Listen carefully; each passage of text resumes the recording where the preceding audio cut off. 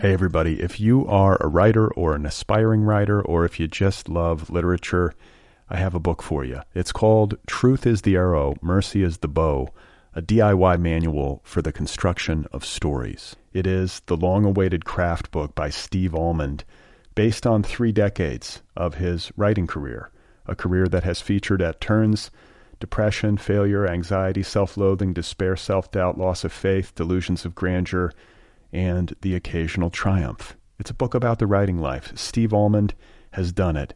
He has embraced it, the full catastrophe, and he has lived to tell about it.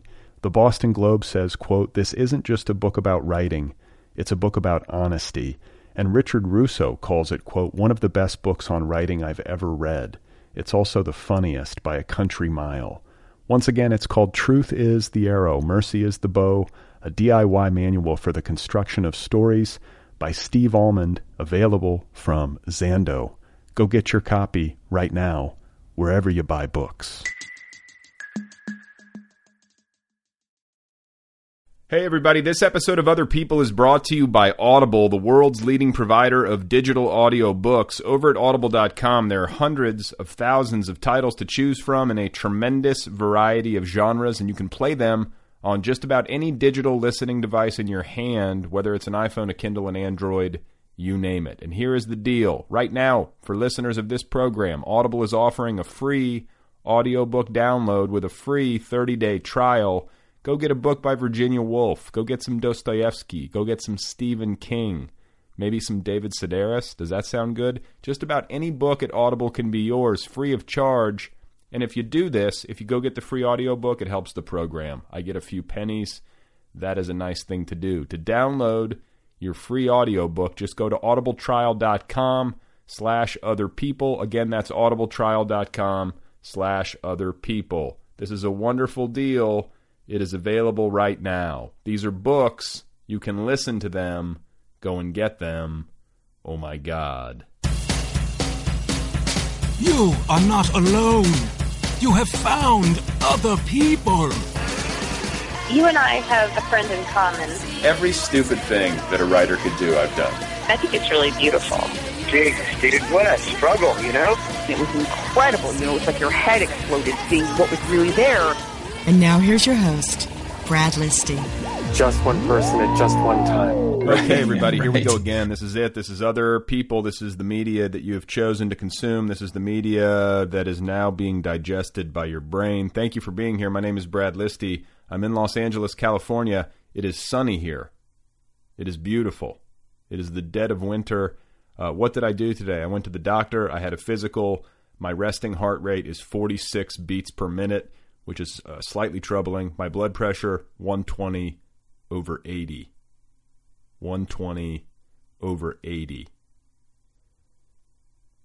So let's do some tweets, shall we? We haven't done tweets in a few episodes. That's sort of my go-to. Let's do some tweets. Here, right now, are some recent tweets from my personal Twitter account, @BradListy. Are you ready? Here we go. What if everyone in the world knew how to play the banjo? What if hell is a place where people communicate by coughing?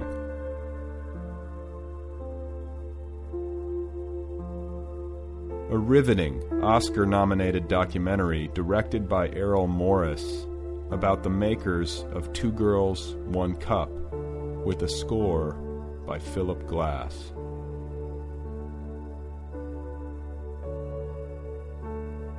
Twitter, happier, more productive.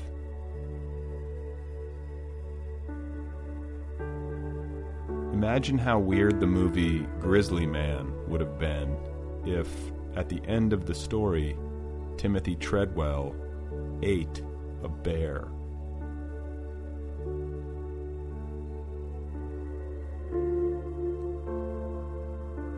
After 9/11, I remember feeling relieved that my last name wasn't Bin Liston.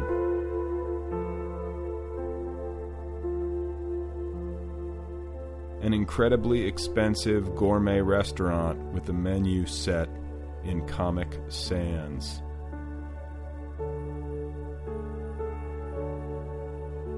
My wife looks so beautiful in the blue, flickering glow of our 52-inch high-definition flat-screen television.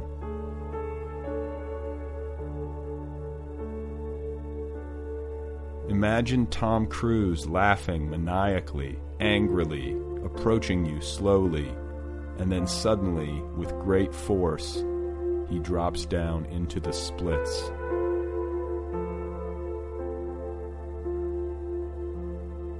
Seems like if you made miniature burritos, like the size of your thumb, hundreds of them, and served them at parties, it could become a craze.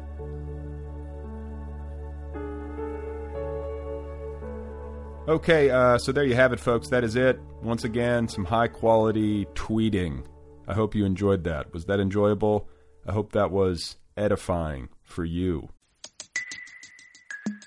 Hey, everybody. If you are a writer or an aspiring writer, or if you just love literature, I have a book for you. It's called Truth is the Arrow, Mercy is the Bow, a DIY manual for the construction of stories. It is the long-awaited craft book by Steve Almond, based on 3 decades of his writing career, a career that has featured at turns depression, failure, anxiety, self-loathing, despair, self-doubt, loss of faith, delusions of grandeur, and the occasional triumph. It's a book about the writing life. Steve Almond has done it. He has embraced it, the full catastrophe, and he has lived to tell about it. The Boston Globe says, quote, "This isn't just a book about writing, it's a book about honesty." And Richard Russo calls it, quote, "one of the best books on writing I've ever read. It's also the funniest by a country mile." Once again, it's called Truth is the Arrow, Mercy is the Bow, a DIY manual for the construction of stories by Steve Almond, available from Zando. Go get your copy right now, wherever you buy books.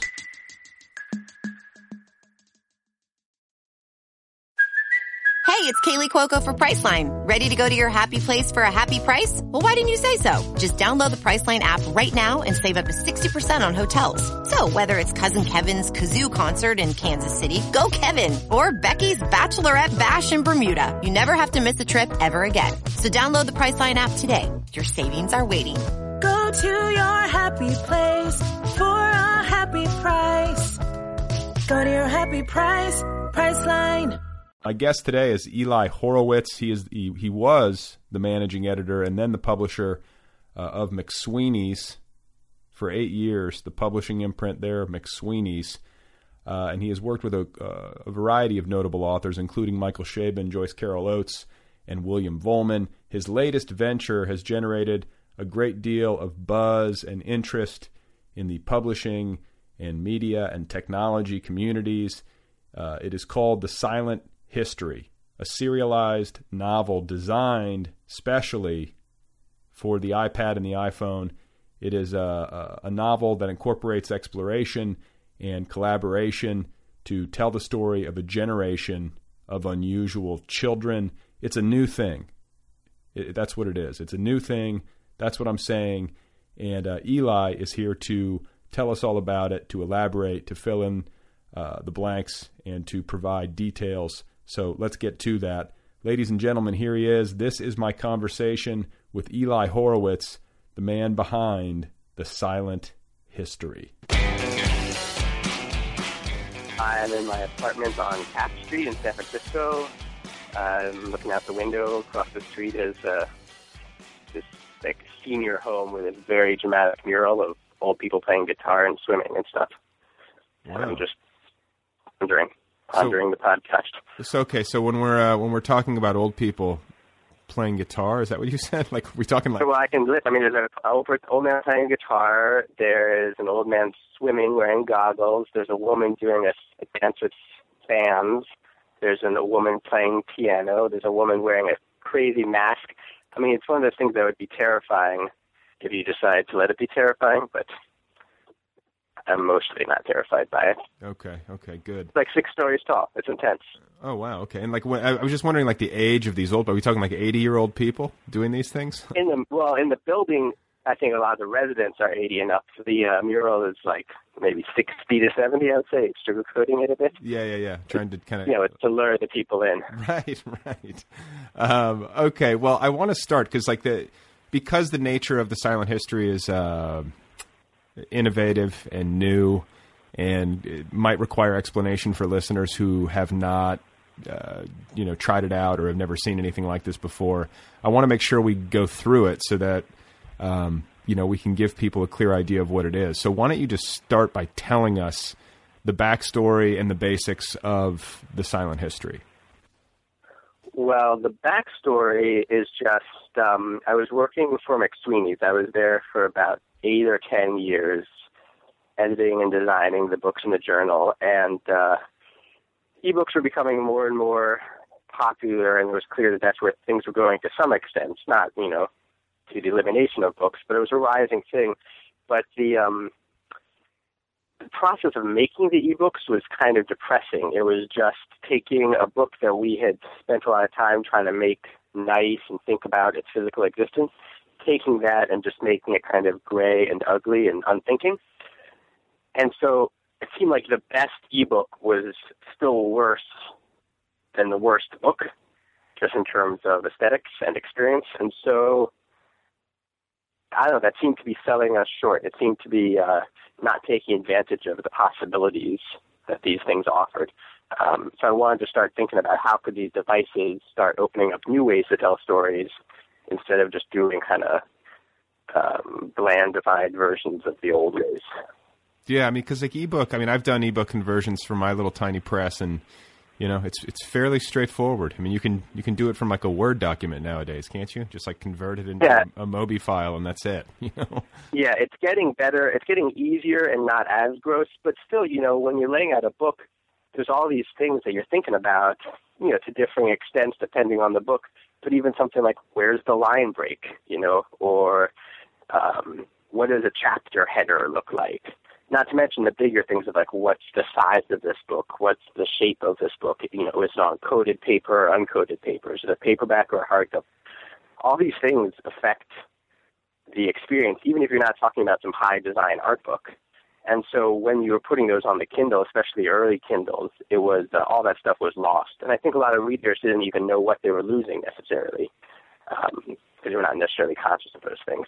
But yeah, it just seemed like readers and writers were getting a raw deal, kind of. So I wanted to think of what other alternatives there were. Okay, so and then you conceived of the silent history. You conceived of the basic storyline, correct? Yeah, I sort of walked around a lot and took a lot of showers. That's where I do the best thinking, and I had a lot of sort of rambling conversations with friends and came up with the basic storyline and the basic structure. And the book was all along for this structure, which I guess we'll be talking about what that structure is. But the form and the content kind of grew up alongside each other. And then I brought on some collaborators. We'll be talking about them, I guess. Yeah. Because the book is about an affliction, a disease, an epidemic of children who are born and they're silent. Yeah, it's told in oral history format, sort of. The idea is we're looking back on this event, this kind of medical and societal event, and trying to gain some understanding about by interviewing everyone associated.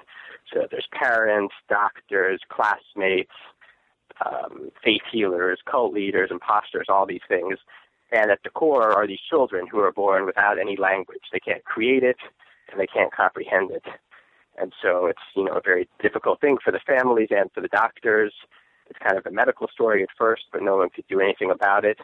And so people start to sort of give up on these children and think they're almost just vegetables. And then a teacher at one of the specialized schools realizes that they're somehow communicating with each other. And so the story takes off from there. Okay. And so how do people get this? And I want to talk about, just the basics of how they actually get it, how they read it, the serialization, how the content is delivered, and then we can get into the field reports and stuff. But right. Start there. So the book is an app. It only exists as an app on the iPhone and iPad. And there's two kinds of material in the app.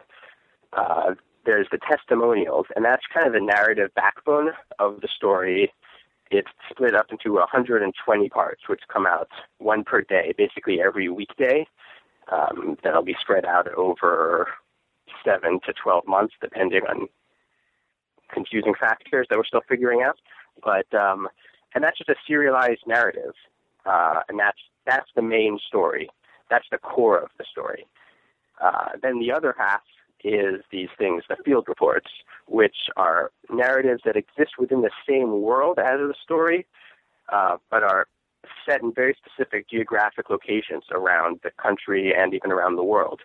And they use that location to help tell the story, so it becomes like a walking tour of the fictional world mapped onto the physical world, using that mural across the street from here, using strange scrapes in the pavement, or a strangely painted building, or a weird plant somewhere, or all those things at once.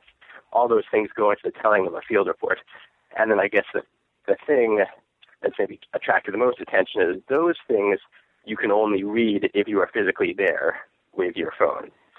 When your GPS on your phone matches the coordinates of the location, that's when you access that report. Okay, so just to review, you have the testimonials, you have the first-person oral history accounts of this epidemic, and that's like you said, that's the backbone of the story. And then you have essentially crowdsourced. Is fan fiction the wrong term? You have readers of the story, readers who are who have the app and who are reading the testimonials can then create part of the story themselves. Yeah, it's a little different from traditional crowdsourcing or fan fiction or whatever, in that I'm still editing and curating all of those in a pretty hands-on way. So they all cohere with each other is one thing. These are sort of different ramifications. In a way, the impulse that was behind a lot of this was when I read a book or see a movie or any of these things that create a world in a really compelling way, I find myself wanting to continue to live in the world. I want to investigate that world.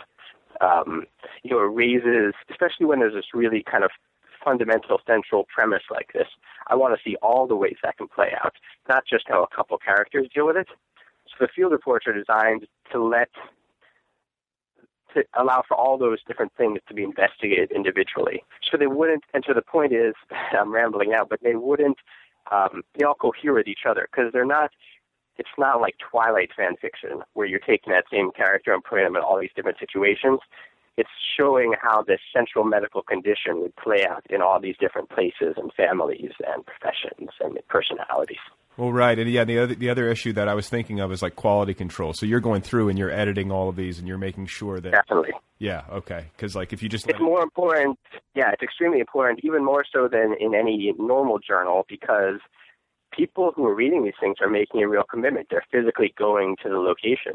Right. So they have to have a confidence that it's going to be a rewarding experience.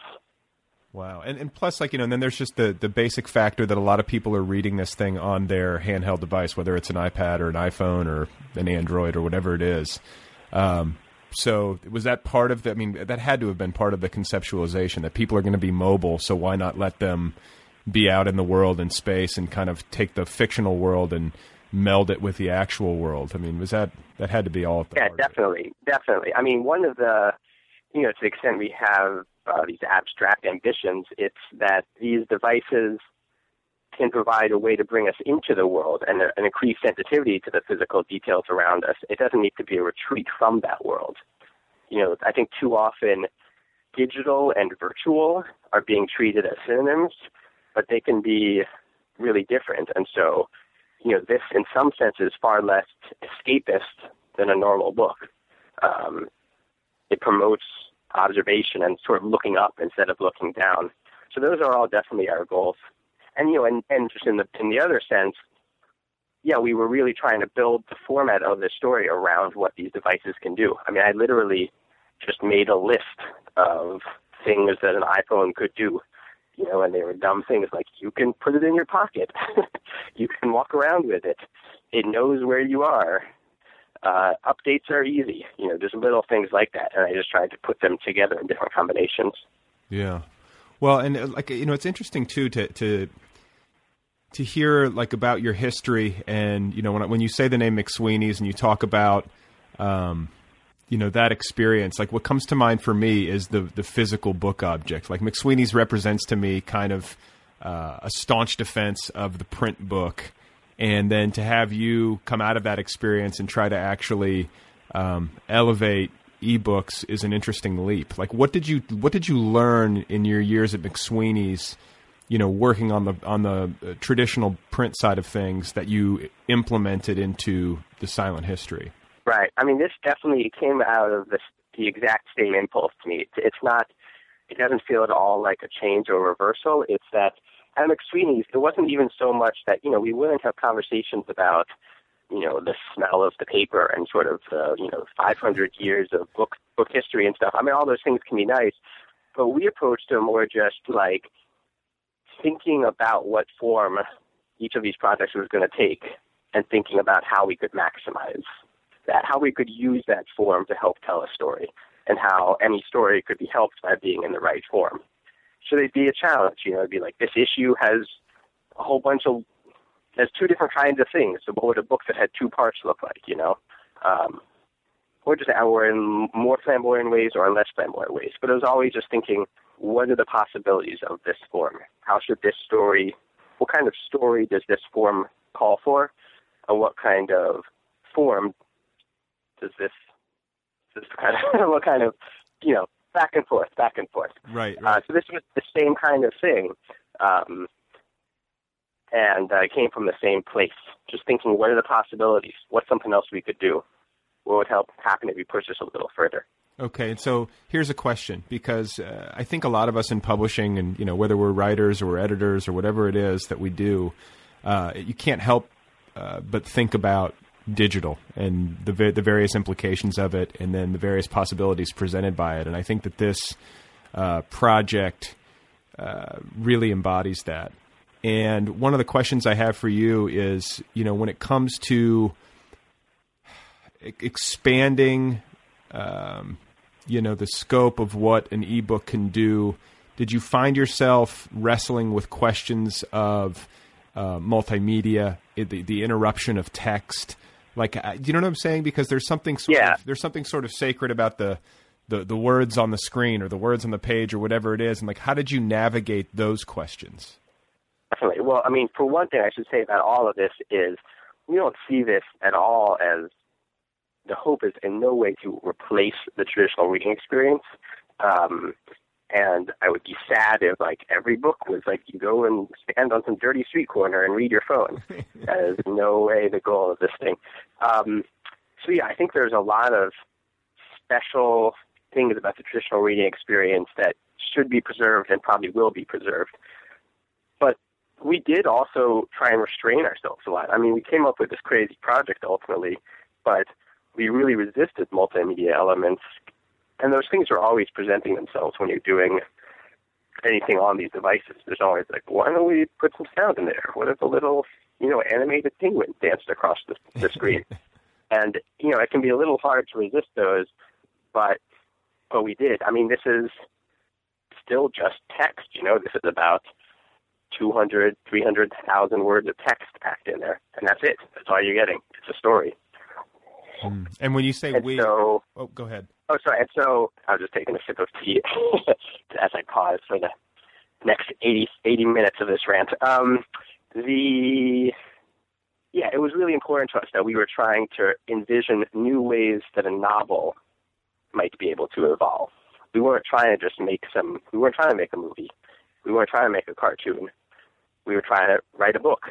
And it was just, what else could a book be?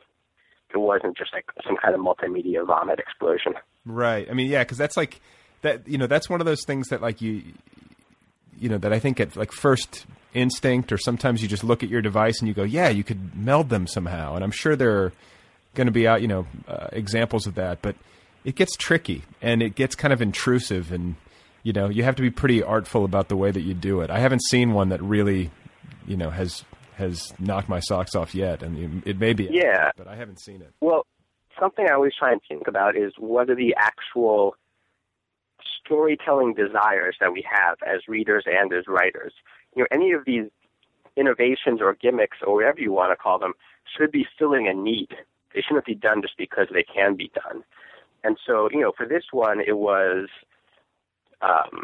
reading a book like there's this Dennis Johnson book, Already Dead, that I love, or the movie Children of Men that I love, or any of these things that provide this fully realized, rich world. I would leave the theater or close the book wanting to, look around the corner, see what's off screen, see what's off stage or off the page. And so this was a way of designing a project to fulfill that desire.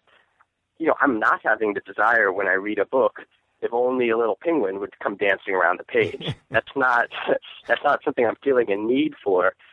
So, that's a good way, I think, to stay grounded as people do different experiments in this, is make sure that you're actually sort of solving a problem or filling a need, rather than just letting the capabilities, determine the route. I think you might have just zeroed in on like we will know that like publishing is officially fucked when penguins and like panda bears start dancing across screens, like the ultimate. Hopefully someone's taking notes right now. Right. That's a free idea. I give it to all the listeners. Just have a cute little panda just, wave at people on your title page. I mean, that's the unfortunate thing is that's probably the salvation of publishing more than the demise. Right.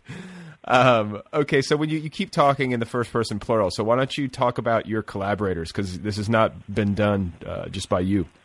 Oh, definitely. I never could have. We had a really great small team that was all really fundamental to this. So my co-writers on the thing were Matt Derby and Kevin Moffat, who were both short story writers I had worked with at McSweeney's, and I knew to be really talented and really versatile and just really good dudes. And so I kind of mentioned this to both of them, and they jumped on it in sort of a really enthusiastic and trusting way that I still don't quite understand why they did. But so the three of us created the main story together, all the testimonials. And then the fourth member of the group was Russell Quinn, an app developer who programmed the whole thing. And it was really important that all four of us were working closely together and also were all on board from very early on. Because I think a lot of times the demise of these projects is they're basically either you write a book and then you sort of afterwards get someone to cram it into an app, or you come up with some platform, you're a programmer, you come up with some platform and then you kind of get someone to make some text for it, and you can sort of feel what came first and what was crammed in later. Right. And we didn't want there to be those seams showing. We wanted it to feel like a unified organic whole. And so it was really important that we're all together from the beginning. Well, yeah, and I mean, it's just like the thing that comes to mind, just because I don't know anything about technology yet. I've run a literary website for the past 7 years, and I know how dependent I am upon programmers. Like you must. I mean, Russell Quinn is the guy who designed it. I mean, he's obviously the MVP. I mean, you have to have something. Yeah, no, he's super fundamental. Yeah, because that's something that's really lacking in this field in general right now, because anyone who has these skills, they're getting hired by Facebook or Google or places like that. Right. Just because there's such a market for app developers. So it really takes a strange, heroic figure to instead spend all that time making an experimental literary app. Right. So he is extremely talented, and also, is willing to follow his own bliss, I guess. He's a freak. He's a freak. Let's just call him what he is. Yes, and we're lucky to have him. Yeah, no. I mean, that's like, I know how difficult it is to find somebody who's like really, really good at that stuff and also really, really into the odd literary scene, Yeah. But, it was also remarkable with Matt and Kevin that they were willing to really fit themselves seamlessly into this project, too, and to really take the confines of it and use those as productive challenges instead of sort of feeling like we're writers, we need to be free. So it was really everyone stepping out of their comfort zones and being excited about being a part of a larger project. Yeah. Well, and so, okay, so with regard to the actual creation of the narrative, the book, is it done? Did you have to finish? Did you feel like you had to have it finished before you launched, or was it something that you felt like you could, launch halfway done and then finish as you went because it's a serialization? In theory, we could have done that, but we didn't. I think we just would have been nervous that we would have not had an ending, that we could have never figured the ending out, because that certainly can happen to these things. And as it happened, it did take us a long time to crack the ending in a way that we felt good about. But so we wrote it all first. We still do go back, and it's divided into 6 volumes, and before each volume begins being serialized, we go back and re-edit and revise that volume. So we're currently partway through that. Okay. So it's a fluid document, but it definitely goes places. It ends well. It all comes together. Yeah. And so you've worked as an editor, with a whole variety of notable writers, and so you've obviously got a lot of experience collaborating creatively. But when it comes to writing long-form narrative, it's usually one person locked away in a room doing this stuff. What was it like to have multiple people, with a project like this? Do you feel like, what were the benefits of having kind of a Hydra-headed approach to story creation? It was really fun. I mean, for one thing, we were able to do it, in about 18 months, we wrote this 500-page novel, essentially. So that's the obvious benefit of the collaboration. But also, it's just, like any team, different people have different strengths. And so, anything, for example, anything to do with, like, sci-fi, the more sci-fi aspects of the story, Matt was great about, and Kevin was still, like, working on his flip phone. So Matt would come in and do those kinds of things. Kevin, generally was a master of, like, failed romance for whatever reason. So he would write great entries about that. And also the whole thing is designed as an oral history. So each day is spoken by a different character. So in theory, each day should have a whole new voice. And so the fact we had, 2 different writers creating the thing made that just that much easier. And did you really create this? Go ahead. Sorry. I was going to say, did you write any of them yourself? So the way we worked, it was really, I think, fun for all of us. I would outline the whole thing, each of the 120 days, which character was speaking and what basically would happen. And they were each assigned to different characters. So, like, this would be one of Kevin's days. So I'd send Kevin the basic description, and he and I would talk on the phone for a half hour, an hour, flesh that out, figure out new details. He would go off and write it pretty quickly in just a few days, and send it to me in whatever form. Sometimes it would be very polished, sometimes it would be very rough, because, again, we had that sort of ongoing collaborative relationship. So, we would trust each other in that situation. And then I would edit it in a way that was a lot more aggressive, I guess, than I would be in a normal situation where I was trying to protect the writer's feelings, This was, we're all in it together, just trying to get a good book done. So, and then we would go, so I would edit it, sometimes write a paragraph or something myself, send it back and forth. So it was really great. For me as an editor, it was super fun because I could just make up these things, like today there's an angry mime and he gets in some fight with one of these kids. Just an angry mime. I'd like to see that. I don't even know what that means. I would have said more if I knew more, but I didn't know more. That's why I just said angry mime. And then Matt takes that and does an amazing job, So I got to sort of half imagine things and then just see these guys breathe life into them. And I think from their side it was great because they're both particularly masters of the short story. And, you're always kind of supposed to, like, grow up and write a novel or something. And I think they were finding that process a little bit frustrating. And so I think it was fun for them to have someone thinking through the architecture of the thing and making sure it's all going somewhere. Right. And, who could give them specific challenges and also, really, really fast feedback.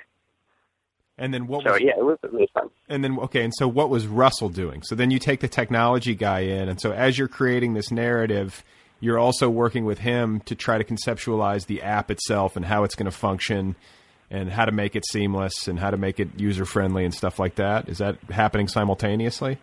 Yeah. I mean, the writing was underway first, But even before the thing was being actually programmed, I was talking to Russell about it, and so he was getting a good sense of what were the priorities and the underpinnings of the project, because it's definitely possible, and happens a lot, that something will be programmed that officially fulfills all the requirements that were listed, but doesn't really capture the spirit of the content, I guess. Like, if you're designing an interface, you need to have a good sense of the different importances of the different elements, you know, and which things should you see first, and which things can be de-emphasized, and which things are exciting, which things are just formalities. And because he was involved from an early stage, he had a good intuitive sense of all of those things. Right. Because technology, like, it's such a slippery slope, and like, it just, you know, it's one of those things where I think if you're just considering it quickly, it's like, oh yeah, it's easy, just make an app. But then when you actually get into the weeds, there's just so many things to think about, you know? Yeah, apps are a pain. I mean, they're a pain. Yeah. What needs to happen is, you know, enough of these things need to be made so that then there's platforms for things, you know, so they don't need to be reinvented each time. I mean, already, if someone wants to make something that's kind of serialized and kind of site-specific, it would be a lot easier for them because we built this platform. Right. And hopefully that can keep happening, because, yeah, building them from scratch for each one is not that realistic. Yeah. Well, that's like, what is that? Because and forgive me if I'm misspeaking, because I'm not very well versed technologically, but it's like open source code or whatever, right? Like, don't people allow... the code is, some of the code is open source, but then when the actual code that people develop from that is not necessarily at all open source. Right. So it's just in their evolution. You know, it used to be that websites were a big pain to make, but then, you know, WordPress came along and you know, services like that. Right. So now they have a basic site that's easy. Apps are still not really at that point yet, or not with any nuance. So, yeah, it's still kind of a drag. You know, it's also a drag that you need to have an iPhone or an iPad for the thing. And that shouldn't be where it's headed. But I have to believe it won't be where it's headed, you know. These things are becoming more and more ubiquitous, obviously.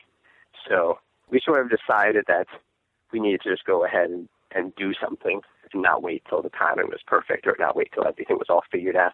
Yeah. Well, no, I was looking at my iPhone, I think it was yesterday, and I was like, you know what I should do is I should just go back to like the old school phone without internet access and all this stuff. And then I thought, but then I won't have all my contacts synced. And it's like they've got you. Do you know what I'm saying? Like I'm trapped. I don't want to lose that, and you know I don't want to have to re-enter all this stuff. It's just I feel like once you get one, you're sort of done. You know, it's like or it's stuck. Yeah, you get like hooked into the system. I didn't even, until 2 days before the launch, I didn't even have an iPhone. I was still on the flip phone. And then the Friday before the Monday, I came into the office, dropped my phone. You know, the flip and the phone split in half, and so I finally had to cross over, because it's that exact thing. It's hard to go back. Right. That's what once you're kind of woven in. So when you haven't crossed any bridge yet, it's kind of good to linger. Yeah. Because you can only go one way, it seems. Yeah, because I'm like just like sitting there like fucking with Twitter, and you know, it's like almost like I don't like that I'm doing that. You know what I'm saying? It feels like empty and compulsive, and I'm like, why am I doing this? I just spent like an hour just looking at this. It's crazy. Yeah. So that's interesting, though, that you conceived of all this without actually being immersed in the world of the iPhone. Like, was there a benefit to that? Like the fact that you were... Sure. I think the benefit, I mean, you know, there's obviously the drawbacks, in which I was just ignorant. But the benefits are, one, I could think about it in a kind of more fundamental principles way, like I was saying, really just making that list of, like, what are the main things that this thing can do, rather than getting some really subtle techie solution. I mean, because, you know, science history is ridiculous and a little hard to describe, but at its core, it's kind of, there's just a few fundamentals. You walk around, you read stuff, you wait, each day you get a new thing, you know? And so it was useful to have to think of the phone and the iPad in those very simplistic ways. But also, it's just sometimes nice, the same way that it helped McSweeney's to be in San Francisco instead of New York, so that it wasn't surrounded by the day-to-day buzz of the publishing world, it can be helpful to not know what's going on and to not know what everyone else is trying and like your supposed competition and other failures and all those things. Because just the sheer mass of stuff can be a little depressing. And I still feel that way sometimes. There's all these people trying to do their thing, and most of them are probably fine. You know, it's not like they're terrible things or bad people. It's just a whole bunch of okay stuff. And you can think, why do I want to put more of that into the world? Yeah, no, so it's such an interesting point. I think about that all the time, like looking at the, social media in particular, but the web, like it seems like every day more and more people are trying to make more and more stuff. And I guess artistic stuff would be the context here. And that's great. But it's like, I think to myself, nobody's going to be able to make a living. You know what I'm saying? It's like, or only like a very small few. It's like winning the lottery. It literally is like that. It's like you win the lottery if you become somebody who actually gains a readership that can really support you. It's like, it's crazy to think how that happens. And then, all these different projects, like when you conceive of your own projects, do you feel like an enormous pressure to produce something of extreme high quality? Do you know what I'm saying? Like, how do you manage that? When I'm starting a project, at the beginning, I'm definitely good, I think, about I approach them in what feels like the right way to me. It's just, I want to see if I can do this. I want to see what this would look like. And it's also very oriented on the thing itself, what's on the page, or in this case, I guess, what's on the screen, and not anything really to do with reception or sales or results or whatever. I'm able to keep all that stuff nicely in line. When you're doing it, though, especially when you get a little tired of it, when the novelty wears off, when there's new challenges you hadn't conceived of, that's when it can be tougher. And that's when you can, I think, fall prey to more of the general chatter. That can be a little overwhelming. Yeah, I mean, that's right. You can't think too much about how it's going to be received. You just basically have to really want to do it and make the thing, and then do your best to get it out there. Yeah, I mean, I would say that as for any artistic endeavor, yeah, a desire to actually make the thing is a pretty fundamental, and because almost it's. All these levels of success still don't even feel like levels of success once you're there, I mean, people think like, it's always shifting goalposts sort of in any experience, right? If I just had a story accepted by a journal, then I'd be so happy. So then you get your story accepted by a journal. If it would just be accepted by a better journal, I'd be so happy, And then if I just had a book published, and then your book comes out and no one really cares about it, or some people care about it, but now you need a successful book. I mean, none of these things change anyone's life.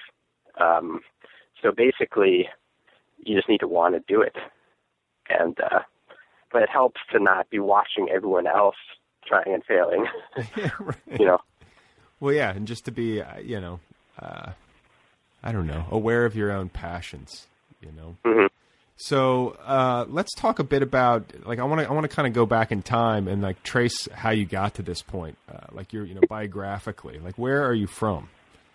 I'm from Virginia, and I came out to San Francisco after school just because a friend was driving out here, and I got involved with McSweeney's because I had a little construction experience. I'd worked as a carpenter for a little while, a pretty bad carpenter, but. And Dave Eggers had just moved out to San Francisco and was trying to build 826 Valencia, this free tutoring center for kids that we have out here, or we have, whatever. And so it wasn't ready to open yet. They needed people to help build the place and build the pirate supply store that was in the front. And I had this bit of construction experience, so I volunteered to do that. So I didn't even really quite understand its connection with McSweeney's at the time, or how close it was. But I was working on that, and then the store was ready to open. So they asked me if I wanted to sit as a cash register. So I did that, selling eye patches and stuff, but not many people were buying eye patches or anything. So I had a lot of free time. So Dave just sort of was all the McSweeney's people, the circle, were back in New York, and he was out of San Francisco. So there was all this stuff to be done and no one to do it. So some things just sort of ended up in front of me, which is sort of the way it still works now. It's a very ad hoc, fluid organization. And within like 3 months, I was managing editor. I was not managing, there were no other editors. I was not managing anybody, but it was called managing editor. And that was 2002. Wow. So and it all just went, but I didn't have any editing experience or design experience. It was just problem solving, I guess. Wow. Okay. So, so as a child, were you bookish and interested in this stuff? Is this something that you kind of felt like you were going to get involved in and you just didn't know quite how, or was it something that came as a surprise to you? I certainly, I think, would have been happy if I knew this was an option. I would go to the library all the time. I wasn't, it wasn't like one of those families where we sit around and talk about, what was reviewed in the New York Times this Sunday or something or anything like that. But, my mom was a librarian, and I would go to the library every week and get a big stack of books. And so I think that attitude maybe helped me a little bit, just in that I was always a reader much more than I was a literary person, in terms of like caring about the scene in general or trends or whatever. It was just, and so hopefully as an editor I was able to approach the books the same way, just as a reader. Ambition, for a while I guess I wanted to be on the Baltimore Orioles. That was probably the last distinct ambition I've ever had. And then since then, it's just been, get through the day. Okay, so where did you go to college? I went to Yale for college and studied philosophy. Oh, wow, okay. It's interesting. I've talked to so many writers on this show, and, an unusual number of them studied philosophy in college. Or maybe it's not unusual to study philosophy and then get involved in literature. But yeah, I guess you could spin on the whole thing about just, a process of questioning things, particularly because it seems like if you major in English, which I guess should be the traditional writerly thing to do, aren't you just reading a bunch of Milton and stuff like that? It's not necessarily having much to do with what drew you to books in the first place. Right. And there was always something about, I don't know, maybe this is going to sound silly, but having somebody else pick out my reading list for me always sort of bothered me.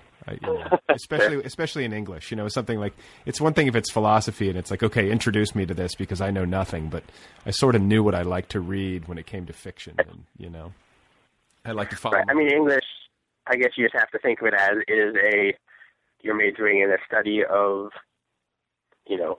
500 years of literature coming out of England, basically, and then to make sense of something like Milton or whatever. But if you think of it as, I like to write, I like to read, then it's not really necessarily the same topic as what drew you to it. Yeah. So, okay, so you went to Yale, so that means you must have been a pretty bright kid, like good grades, all that kind of stuff? Good enough, I guess. Good enough. And then at Yale, extremely studious or not so? No, I was never, I don't know, I've always just kind of gotten things done, but never had a big drive to do more than that. No, at Yale, I remember being very curious, I guess. I took that philosophy stuff seriously in a way that kind of feels charming to me looking back at it. But I was really trying to figure things out, Yeah. I was looking for the answers to questions. And it would frustrate me when I found a hole in someone's argument. And I would write a paper, debunking whoever, and some level I kind of expected them to go, we're going to stop, we will now stop teaching Mill or whatever, that's it for Leibniz. We found out that he was wrong because Eli wrote this paper. And of course that's not how it works, but it was, a good experience, a good process, definitely. Well, it's interesting though. You can't replicate that energy that you have when you're 19, 20 years old or whatever, and there's something glorious about that, I think, when you feel like you can figure things out, or I don't know, just the vastness of possibility, the sense that you have when you're that age is awesome. Yeah, but it relates a little bit to what we were talking about about sort of putting yourself in a bubble to some extent, because that's what allows that is you don't have the as much knowledge of all the people who have said the same thing before or asked the same question before, and they'll let you do it in a new way. And so, like with this project, for example, I didn't know about all the other people trying to do, digital fiction or the history of the form or anything like that. And by just going into it, just saying, I'm going to try to figure this out, it lets you be wholehearted about it in a way that you maybe couldn't do if you got the full broad scope of the thing. Sure. So you got, and then just like to clarify, because I know you said you worked construction, but you got out of Yale and then jumped in your buddy's car. Yeah, and then it came out here. The internet was extremely popular at the time. This is early 2000. And so I got this job writing science trivia questions for a website that never existed. These were like trivia questions based on late 90s movies and then investigating the science behind those movies. Like in Armageddon, Steve Buscemi gets space rage and fires a machine gun all over Mars. What would actually happen if you fired a gun in outer space? A, it would be very slow. B, and so on. What would happen? It would actually, so the semi-smart answer is to say it wouldn't fire because there's no oxygen for the combustion. Oh, right. But the even smarter answer that I found out is it turns out that the cartridges are airtight and supply their own oxygen. So it would fire, and then the bullet would just go essentially forever because there's no air resistance. Would it come out at bullet speed? I mean, do you know what I'm saying? I guess it would come out at bullet speed. It just would not slow down. Okay. Or it would slow down much, much, much, much, much more slowly. Right. Okay. And then I don't know what would happen to you in terms of going backwards or not. I don't know. It was just a multiple choice question. So I wrote a few hundred of those, about Men in Black, and there was a movie, My Giant, starring Billy Crystal and George Murasan, this very tall basketball player for the Washington Bullets. So I wrote a lot of questions about the, his pituitary gland and stuff like that. So yeah, I did that for a year and then left I built this kind of little shack in the woods in the Blue Ridge Mountains in Virginia, having no idea what I was doing at all. And that seemed to go okay. So then I moved back to San Francisco and got this job on rehabbing this old Victorian, this really nice mansion, just like doing the most boring things, like, I'd be up on like the back of the house on the 4th floor scaffolding, and I would pry off this tiny piece of trim, dig out some rot that was behind it, pour this one kind of polymer in the hole to kill some mold, spackle it with this other kind of polymer, sand it down, and then put the trim back on so it looked exactly the same. One time, I spilled something on the roof, and I remember having to wash the roof. That seemed like a particularly pointless activity. But so I did that for 3 months. I learned some things. And you had no experience? You said you built a shack in the Blue Ridge Mountains. Is that the part of Virginia that you're from? Are you from the? No, that's south. I'm from Northern Virginia, like the suburbs of D.C., just general suburbia. This is more about 2 hours south, kind of near Charlottesville, where the University of Virginia is. Okay, yeah. So, this was totally in the middle of nowhere. It was like there was no running water, no electricity, end of a long, long dirt road. And when I did that, I had no idea what I was doing. Hammering, and the nails would go in all different directions and everything. But, it's not that hard at all.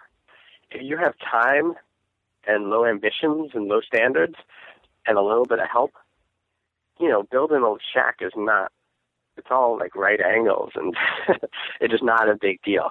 And so that was an important lesson, I think, though, that you can just sort of figure things out if you give yourself a little time and have realistic expectations, and are happy with good enough rather than perfect. And in a way that I think everything I've done since then has been approached from a similar attitude, I guess. Well, yeah. Sort of, I mean, I figure it out. I'm I'm not a handy person. Like, I'm not good with tools, much to my wife's chagrin. But I feel like if you built even like a rudimentary shack, that would have to be a sense of accomplishment, like, and to give you some confidence. Oh, definitely. I remember when it was done, being very, very proud, and I left like the next day, still standing there.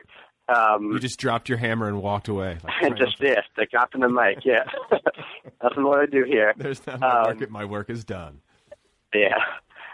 Yeah, it felt great. But, it's totally doable. I would recommend it to anyone listening to this. Build a shack, build a shed, build a treehouse, whatever. Yeah. It's not, it's just put them sideways, I mean, it's all pretty basic stuff. Even if you had no idea, I had a book that I checked out, just like how to build your own house. And that's what I was looking at every day. But even without that, you could probably kind of figure out something. Sure. You'd have low standards. Sure. So rustic charm. So then you get in this car, you go to San Francisco, you join up with McSweeney's, and the rest is history. Do you feel, I mean, that seems like a very serendipitous path and a place to land. I mean, do you feel lucky? Oh, it was definitely lucky. Definitely lucky and definitely a fluke. The only thing that makes it any kind of logical story or, lessons to learn from it or whatever is, I'm skipping over other things I kind of tried and dead ends and stuff like that. I mean, for a while, I remember thinking it'd be really cool to work for Encyclopedia Britannica. And so I remember sending them a bunch of emails, where I'd get like weird internships or volunteer at places or that construction job even, which like at the time I thought maybe I'll be a carpenter. And I did it for 3 months and said, oh, I definitely don't want to be a carpenter. So I was sort of willing to float around. So by the time the McSweeney things happened, I was, I guess, about to be 25, which is still really young, of course, but, so that was 3 years of just adrift, 3 or 4 years of being fairly adrift. And, at that age, that can feel like a long time. So, I don't know, I guess I think that any job like that, it almost requires a circuitous path. I feel like the best jobs are ones you can't just apply for in a normal way. Right. The ones you sort of have to end up at. Sure. So being willing to take that path, I guess, was helpful. So how did you, what was the learning curve like for you as an editor? Was Dave involved in every project, or did you have a ton of autonomy, or did you have other people that you were working with who sort of helped you along as you were learning the ropes? There was no one else, really, just because there was no one else. Dave was definitely involved early on, but pretty soon it was pretty autonomous. Dave was just a good example in the sense he definitely has the attitude of, we'll just figure it out, everyone, it was just expected, for example, that if you edit a book, you're also going to lay out that book. So that was just an expectation. So then you learn how to do it. And if you can learn how to do that, why don't you learn how to design a book or learn how to print a book or any of these things? So that's just the attitude of, well, what else, That was a really good example, I think. In terms of, actually teaching editing techniques, I don't know. I guess I learned that somehow. I don't know. I couldn't even say what I've learned. I think writers are grateful for any attention and any actual help because, I think so much of editing is, can be kind of a formality. So at its core, you can certainly speak your own experiences of this, but you just want someone who's reading it with an open mind and, pursuing the same goals as the writer and is willing to talk it through and pay attention and have an eye to detail and, explore solutions together. Just kind of normal being a good person or being a good friend or things like that are as important as anything. I never had any kind of Gordon Lish, no adverbs or cut off the last paragraph or something like that. Right. It was just let's try and figure it out. Well, and I think like you were saying earlier, your preparation really is just going, you had a librarian for a mother and you were at the library constantly. And, in addition to being a good person and a good friend, it's also just being a good reader. And that's hard to find, that skill as an editor, somebody who can really read with a careful eye and an open mind and an empathic mind, as opposed to trying to assert their own will on the story. If you know what I mean. Yeah, I don't think it's so much that it's hard to be a good reader. I think it's just hard to hold on to that approach when you know that your job is to be like the official editor. I mean, because everyone has that experience of, picking up a bunch of books and liking some of them and not liking others and liking some for a while and then getting bored or whatever. That's a pretty universal experience, and particularly for anyone who gets into editing. It's just, I think sometimes you can think of editing as like what should books be like, or depending on what kind of company you're in, what's my boss's complaint going to be about this, or what are the salespeople, what's the marketing team going to say about this, all those kinds of concerns, and those can really clutter the experience. Yeah. So what's next for you? What do you envision for your new venture, and what do you envision for, your future in publishing and the future of publishing in general? Well, just for me, that's the easier question. Future of publishing? Oh, I have no idea. Yeah, future. Are you more optimistic? Are you more optimistic now than when you started? No, I'm not necessarily so optimistic. I mean, I'm not necessarily so pessimistic, but I'm not more optimistic because, we should have been the one to make this. To be a publisher should be making these things. I feel like big publishers should be actively engaged in trying to understand the new ways that these stories can be told. I think publishers, to the extent that they're now a part of, in some sense, if you're a big publisher, you're also a technology company, right? And you're competing with Amazon and with Apple and all these things. And so there needs to be some sort of research and development attitude and budget in order to be competitive in that world. And so I would like to see publishers, if a publisher did 4 of these things a year, 4 things like The Silent History, it would cost them however much money. It wouldn't be nothing, but it wouldn't be prohibitive for someone like that. And then they're finding out what works, which forms work, and also they're owning them then. Each one they make, the next one will be easier because they'll have built the code and built the infrastructure and built the knowledge base for these things, and is building the audience for these things. So I think that's what needs to happen. So far, it seems a little bit like publishers are sitting back and letting other people do those experiments. And so that might work out. Well, but it might happen that. Sorry? I was going to say they can just hire you or acquire your venture, right? Yeah, we'll see. But so far, it's more like they just want to get it all figured out. They want to see one that comes out and makes $10 million, and they're like, oh yeah, that's the kind of thing we should be doing. Right. But by the time that happens, the fear is that it'll be too late. Yeah, people won't be looking to publishers. It's a really interesting question because, like you said, I don't think it would be cost prohibitive to budget for some experimentation, some sort of laboratory that's paying attention, because it almost seems negligent, or it does seem negligent to me, to not be engaged as a business if you're in the business of publishing, or if you're in the business of disseminating stories. How could you not have at least some contact with this realm and some interest in experimenting? It seems crazy to me. I mean, they are, to be fair, on small levels, they are. They're trying to do these enhanced ebooks sometimes.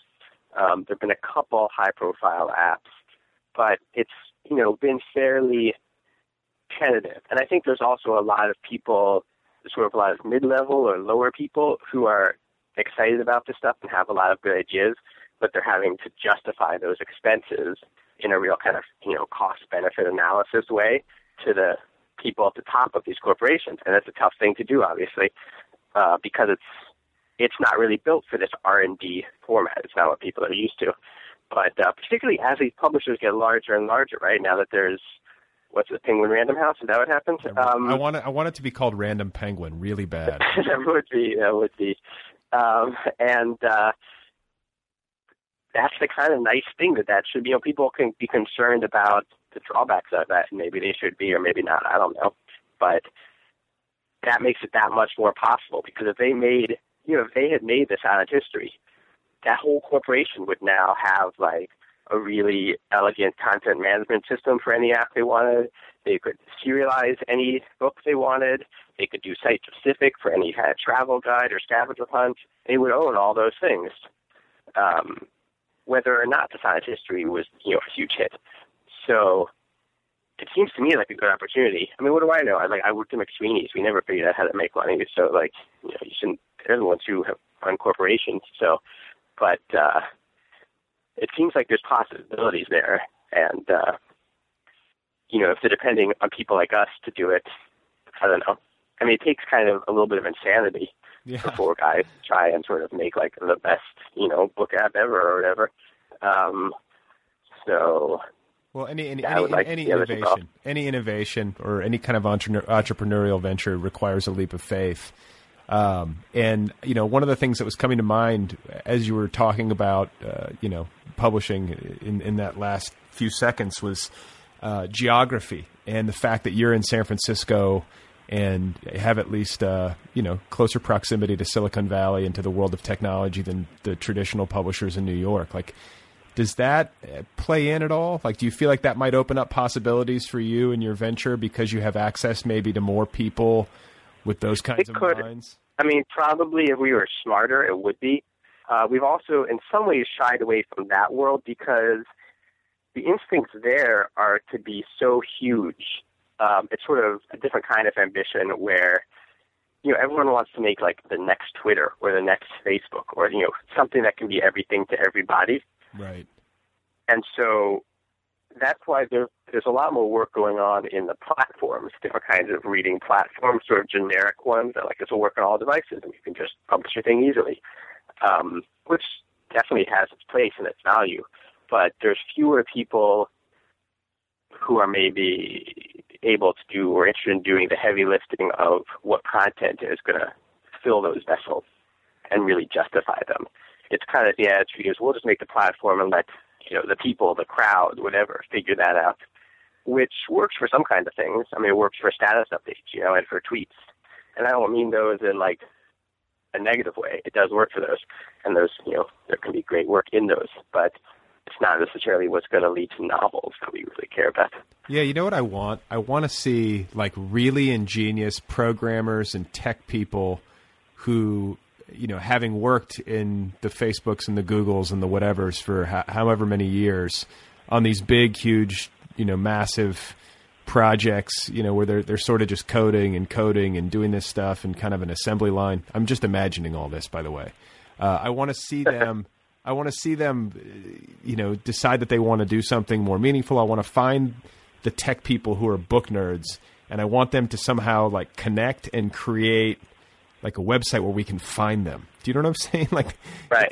It's such a needle in a haystack, but if we could somehow get them to group together and let us know that they exist, I think that they would have a lot of business from writers. There would be a way for us to join forces. I mean, it'd be interesting to make a site almost where, it's something a little bit like Kickstarter, something where like, everyone kind of presents the projects that they want to do. They just need a programmer for, and then the godlike programmers can just peruse it and pick. That's the one that I want. Right. And that's the one that seems most interesting to me. Right, and I get like 50%. Like we just split it down the middle and go.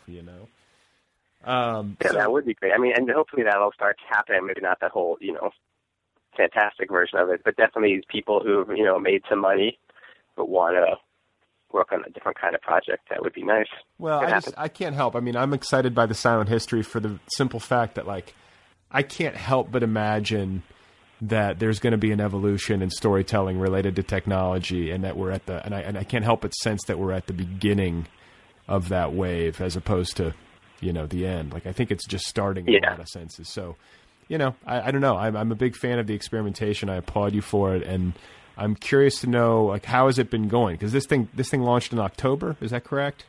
Yeah, in early October, beginning of October. So how has the response been generally, and like how is have you been having to manage and curate like an insane amount of field reports? Has it overwhelmed you? Like what's it been like so far? It's been really good. People have been responding in the way that we imagined and hoped for, I guess, both in terms of their engagement with the story and their experience of the format. They've both been really encouraging. And also just that it has worked, it hasn't broken. No one's gotten killed, like standing on some street corner somewhere, ended up in a ditch. It's all gone smoothly. There have been some great field reports written, and we have about 250 of them so far in 9 countries, mostly in the U.S., but in Latin, England, and Australia too, and a handful of other spots. And so that's been really good. It's still a challenge just even to get the word out. It's still a challenge. We've had good press, but it's still always you need to keep pushing it and hustling. I mean, an unexpected thing about serialization, which should have been obvious, is just it's not over till it's over. I mean, as I'm sure you can relate, you do all your work up to the publishing of the thing, and then it launches. And it's hard to know, is that the day that your work ends, or is that the day that your work begins? So we're still trying to navigate those priorities. But it's been really encouraging. I mean, it's been encouraging in the sense that it confirms that the hunger is out there and that people are ready for new experiences. One of my concerns going in was just, will anyone even understand this? Will they even want to deal with this at all? And people do. It seems like people are excited to try new things. Cool. And then I've noticed, and part of the reason why there's been so much buzz about this and has been the newness of it, the fact that it kind of breaks some new ground. But I'm curious to know, because I've gone through this myself, and I think anybody who publishes a book for sure goes through this, where you do all this work to conceive the thing and then actually make it, and then you've got to put it out into the world and you've got to market it. And, with a project like The Silent History, there's an obvious hook where it's like, oh, this is a new thing, and it's, it's rooted in the, digital devices. And I can sort of see how that would be an easier sell to the media than I have a new story collection, or whatever.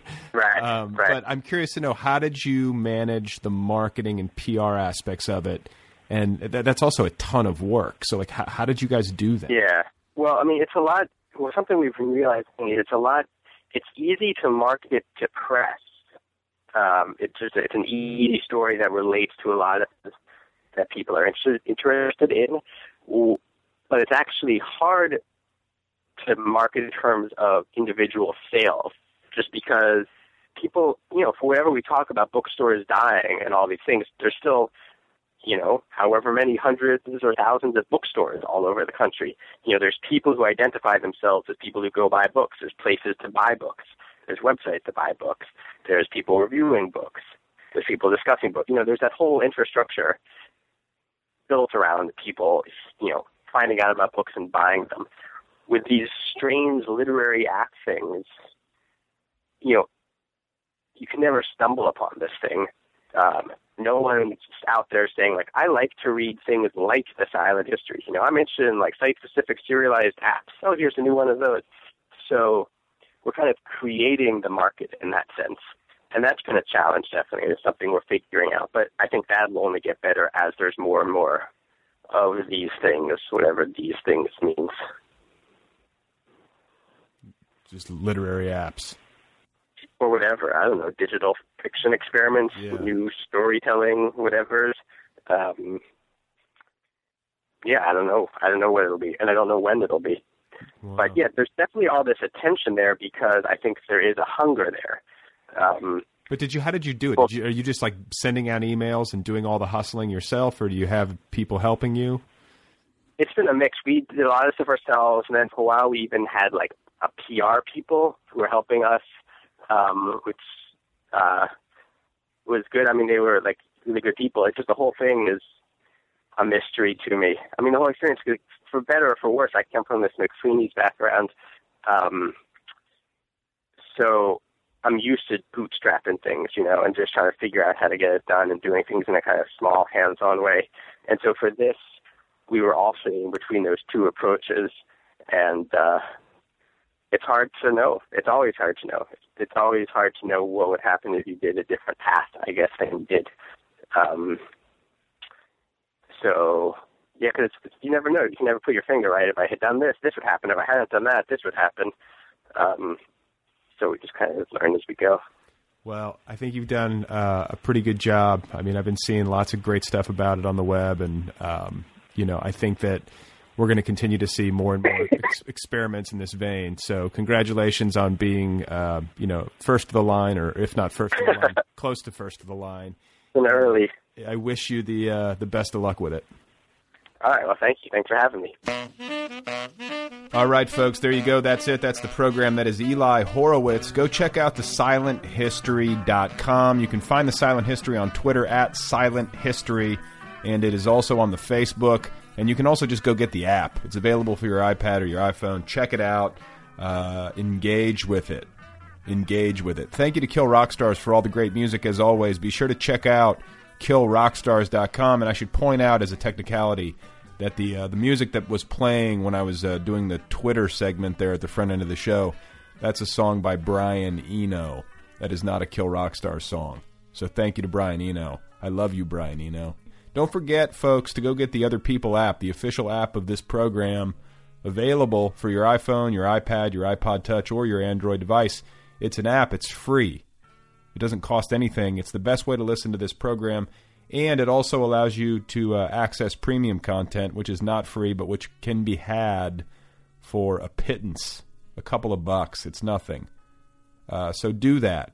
You get 50 shows for free. Do you know how that works? You get 50 episodes for free, and then if you want to dig into the back catalog, a lot of great interviews there in the back catalog. You pay $2 a month or $9 for an entire year. You have access. It's simple. It's like, it comes down to like a penny a day. I don't know what it is, but it's extremely cheap. So please get the app for free, get 50 episodes, and if you want the premium content, you can access it there from the app, but you don't have to pay if you get the app. You can have the app for free. Am I making any sense? Do you know what I'm saying? So what am I going to do now? I think I'm going to go to the gym. Maybe I should do that. It's 2013.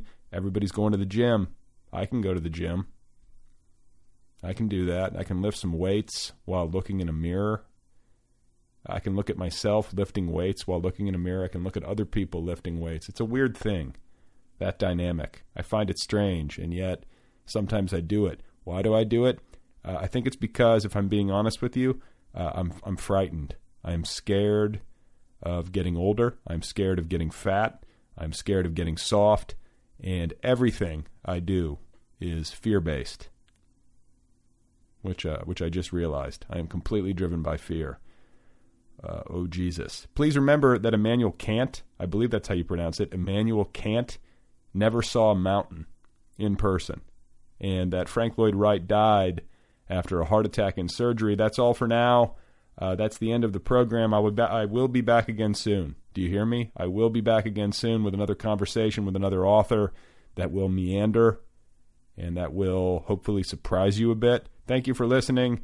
I appreciate you. Do you hear me? I appreciate your listenership. And when I think about you, it makes me feel, what's the word? Grateful? It gives me a gratitude attitude. Don't ever say that, by the way. Don't ever say gratitude attitude sincerely. Ever.